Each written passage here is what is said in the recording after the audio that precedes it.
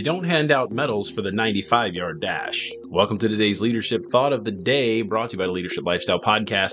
And of course, you think, of course, it's a 100-yard dash. They don't hand out medals when you get to 95 yards. But what that really means, though, is people training for that, trained to go beyond 100 yards.